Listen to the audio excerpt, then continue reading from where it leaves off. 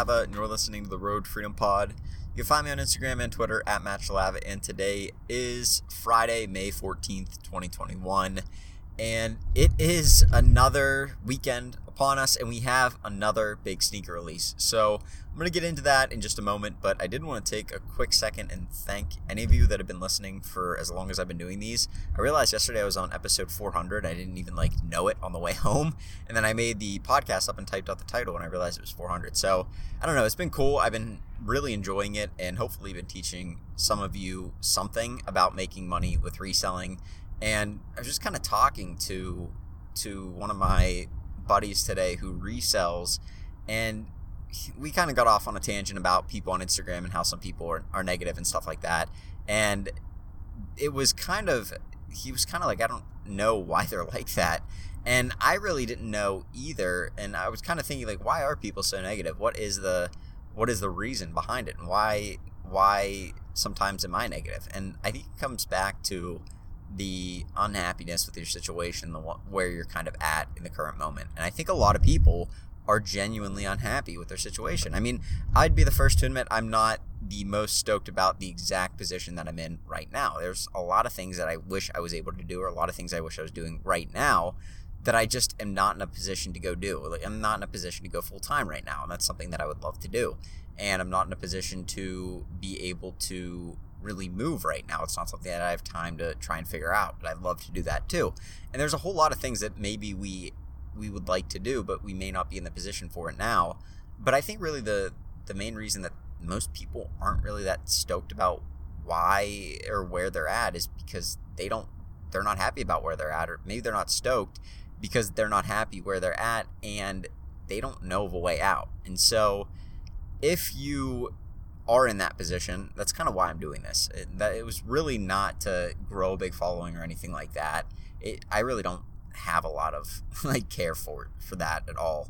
But in the process, if I could teach a lot of people how to resell and make some extra money on the side, eventually leave their position that they hate and find something that they love, I mean, that's really what I'm trying to do here, because I think a lot of people are just really, really bored. And I think a lot of people are really sick of being where they're at, and they don't see a way out, and they just think this is it. This is what my life is, and I'm either, whatever age I am, and I'm at this corporate job, or maybe I just work at a smaller company, whatever, and I see no way out, and I'm just going to be working this job that I don't enjoy for the rest of my life. And it just kind of makes me think, what are we doing here? What are you wasting precious time for, thinking about you just working a corporate position or that you don't enjoy? If you like that, that's one thing. But if you are very, very miserable at your job, what are you wasting your time for, even thinking about it for a second? Why don't you go do something about it? And I keep coming back to it. I don't think most people realize that they have an option. And so that's what my focus is right now for this podcast and for my Instagram account and everything, is really trying to bring to people's attention that they can make money on the side, and it's not just some joke, and it's not just a few bucks. You can actually make thousands of dollars and out earn your personal income from your job, from your 401k job. You can from your 401k. You can, not 401k, from your 9 to 5. You can out earn your 9 to 5 just by working as a reseller. And it is crazy, and it is kind of far-fetched sounding, but it's a real thing. And that's kind of what I'm here trying to do. So that's why I've been trying to bring new things to you every day, just kind of stuff that's been on my mind. And recently I've been thinking a lot about just the recession, and whether or not we end up having one soon, or whether or not we end up having this time where we're in more of a prosperous time period and stuff like that. And I've heard a lot of people talk about both, because I've been listening to a lot of podcasts about people that are in real estate and people that are just economical and people that are economists and stuff like that. So a lot of what people have been saying is they don't really know. They don't know what's going to happen. They think there's going to be a lot of inflation. They don't know how that'll affect the economy and stuff like that. But it kind of made me think about last year, when we were in the middle of March, April, and May, and just stuff that I saw happening then, and how people were still spending money even though things were so weird, right? So we had March happen, and everybody kind of stopped. Everybody stopped in their tracks and just watched what happened, didn't spend any money, and we saw a lot of people lose a lot of sales in March. And people thought, well, okay, that's it. Like, this is it. Reselling's done. We might as well pack up our bags and go because we're probably not going to make any money anymore. And that's kind of what, like, the general fear was, is that reselling wasn't going to be working for a while because there was just so much uncertainty out there. And then what you saw happen is April, May rolled around, and people end up selling more than they ever have. I mean, I sold more in April and May than I have in a lot of the months following, and there was more uncertainty in April and May than there were in the months following. So think about that. Think about how crazy it is. And it kind of works in hand with the fact that there were so many people stuck at home that they had nothing to do but spend money. And I think we got a stimulus check around April, May 2020 as well. So that stimulus check came in, and I mean, it worked. People spent the money, but they didn't spend it on things that I would have spent it on. Like, if I'm spending money from a stimulus check, I'm either investing in myself, I'm investing in my business, or I'm investing in something for the future. I am not blowing that money. Like, not for a second. You do not get $1,000, or I don't even know what it was. It may have been like $1,400, or may not have even been that. It may have been like, I think it was around $1,000, but maybe I'm overshooting that a little bit. But I'm not blowing that on something stupid. That's just not the way that makes sense right now. But a lot of people did. We saw resellers absolutely make bank because they were just taking anything and everything that was reselling, throwing it on eBay and Amazon and crushing. And so it kind of made me think, what did I learn from that time period? And one of the things that I started to sell the best were sneakers. And it just makes me think, why sneakers? Why were people buying shoes around April and May of 2020? I mean, think about it. There was a lot of uncertainty. Nobody really, like, a lot of people were laid off. Nobody had a lot of real clarity as to what was going to happen in the future. We didn't know if we were in a recession or not. We saw a lot of stuff dip and a lot of stuff spike, and things were all over the map. And on top of that, it's not like you were going to be going anywhere that you could wear the shoes anyway. So why were people buying sneakers? And it just kind of goes back to, sneakers to me are more of like not just something that you wear on your foot and just call it a shoe and you move on. If that's what a sneaker was, we'd all be wearing like Skechers or something, and it wouldn't matter because nobody cared what their foot looked like. But the real reason sneakers do really well is because they're almost like art, where they have things about them that each person sees, and they find different aspects of the shoe like beautiful or appealing to them, and they buy the shoe and they want to wear it. And then you have people that collect them because they obviously have appealing aspects and stuff like that. There's rare sneakers that are more rare than other shoes, and so on and so forth, so they're also collectible. And when you have those sort of things happening, art and collectible, and kind of wrapping that up into one thing you can also wear and display, it's something that ends up doing really well. And I didn't see sneakers dip that bad. I mean, I saw a lot of prices on StockX drop a little bit, and they quickly recovered, and it made me think, okay, well, that's almost like the stock market. I get it.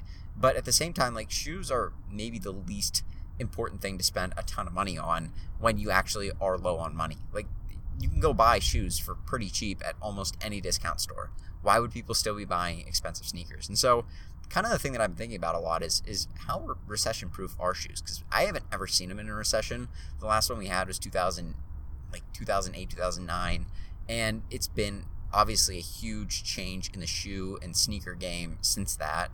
And I'm kind of thinking, like, what's going to happen to them if we were to hit a recession? And I don't really know, but I do know that right now, and from what I saw last year, they are at least a little bit more stable than a lot of stuff. And that's something that's been kind of nice to know, because a lot of people that invest in these shoes, they go up over time, which is a plus. But they also held their value pretty well last year too. In a time when things were really, really shaky, sneakers did really well. And I'm not saying, like, obviously we saw other stuff do well too, but that was very, very different. We saw switches and we saw pools and things like that spike in value, and that was for a completely different reason. Sneakers have always been pretty valuable and pretty collectible, and we saw them continue to do well over the course of that time period. Now, we also had the Michael Jordan documentary series that was put out there, The Last Dance, and that in part did a lot for the sneaker game as well. And I think that a lot of that's actually carried over into new sneaker collectors, new sneaker buyers and resellers and things like that, sneaker enthusiasts even that just want to wear the shoe because they think it looks cool and they like Michael Jordan. And so I think that did a lot for the sneaker market. But still, I mean, it's just, it seems a little bit crazy to me that sneakers did so well. And so all that goes to say that I'm constantly thinking about what is my exit plan, what is my end game in this, because I do think that there are times in a business and times in when you're doing business, that you need to be able to have an exit plan. You always need to be able to have a plan of how am I going to get out of all this inventory if everything hits the fan, or we hit a major recession or something like that. Like, I need to be able to clear this out in case I need the money. What am I going to do? And one of the things that I've always kind of thought about is, like, everybody's always going to need shoes. Everybody likes the way the shoes look, depending on what colorway it is and stuff. I don't see them dipping as hard as other items. Like, sports cards and stuff like that, they're awesome. I love sports cards. I love the collectability of them, and I think the people that are collecting them and investing in them right now are super bright. But the lower end sports cards, I don't know what they're going to do in a recession. I mean, I just don't. I have no idea what's going to happen. I know they weren't worth very much in the last one, but really nothing was. And now you're looking at sneakers, and people will always have a need for those. And then again, and not only have a need, but have a need and a want to flash what they're wearing a little bit more than somebody else. So it just kind of coincides with their art, and they're also like clothing. So they have the necessity. They also have the appealing, like eye-catching, like good look factor to them where people would want to buy them anyways.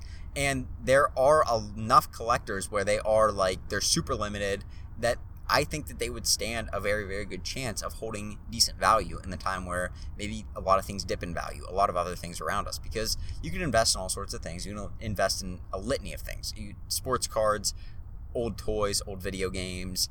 I've seen people, I mean, obviously NFTs and stuff like that have been super big right now, but I don't know what any of that stuff does in a very, very like bearish market where a lot of people aren't buying things. But I do know a lot of those things aren't necessities at all. And shoes really are a necessity, maybe not hyped shoes, but people will still collect those, and people will still want to wear them, and people will still have to wear shoes because you have to wear shoes. I mean, you can't just go out barefoot. You can not collect video games and stuff like that. So I don't know. I'm just kind of thinking that if we end up in a place where things are a little bit harder to sell and people aren't buying as much, I could still see sneakers doing really well. Now, that comes with very, very little knowledge of what would actually happen, but it's just kind of my theory. And I think that based off of what I saw last year, where sneakers continued to sell really well throughout that time period where things were really, really shaky and people really didn't know what was going on, it just kind of seems that if that ended up being a longer term thing, sneakers would definitely dip in value as everything would, but they may hold more value than other sorts of inventory. So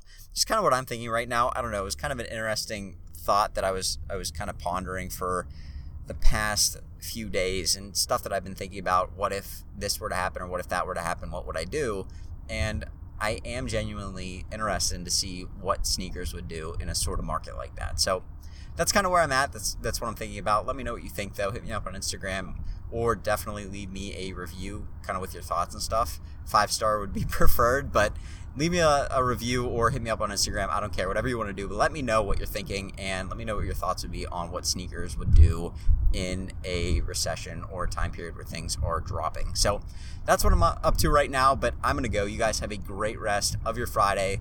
Do well on the release tomorrow. The Shadow 2.0s come out. I want to hear how that does too for you guys. I'm pumped about it. I'm going to be at a graduation, but I am still going to be botting, and hopefully my girlfriend will be able to run my bot for me. So we're going to try that too. That'll be interesting.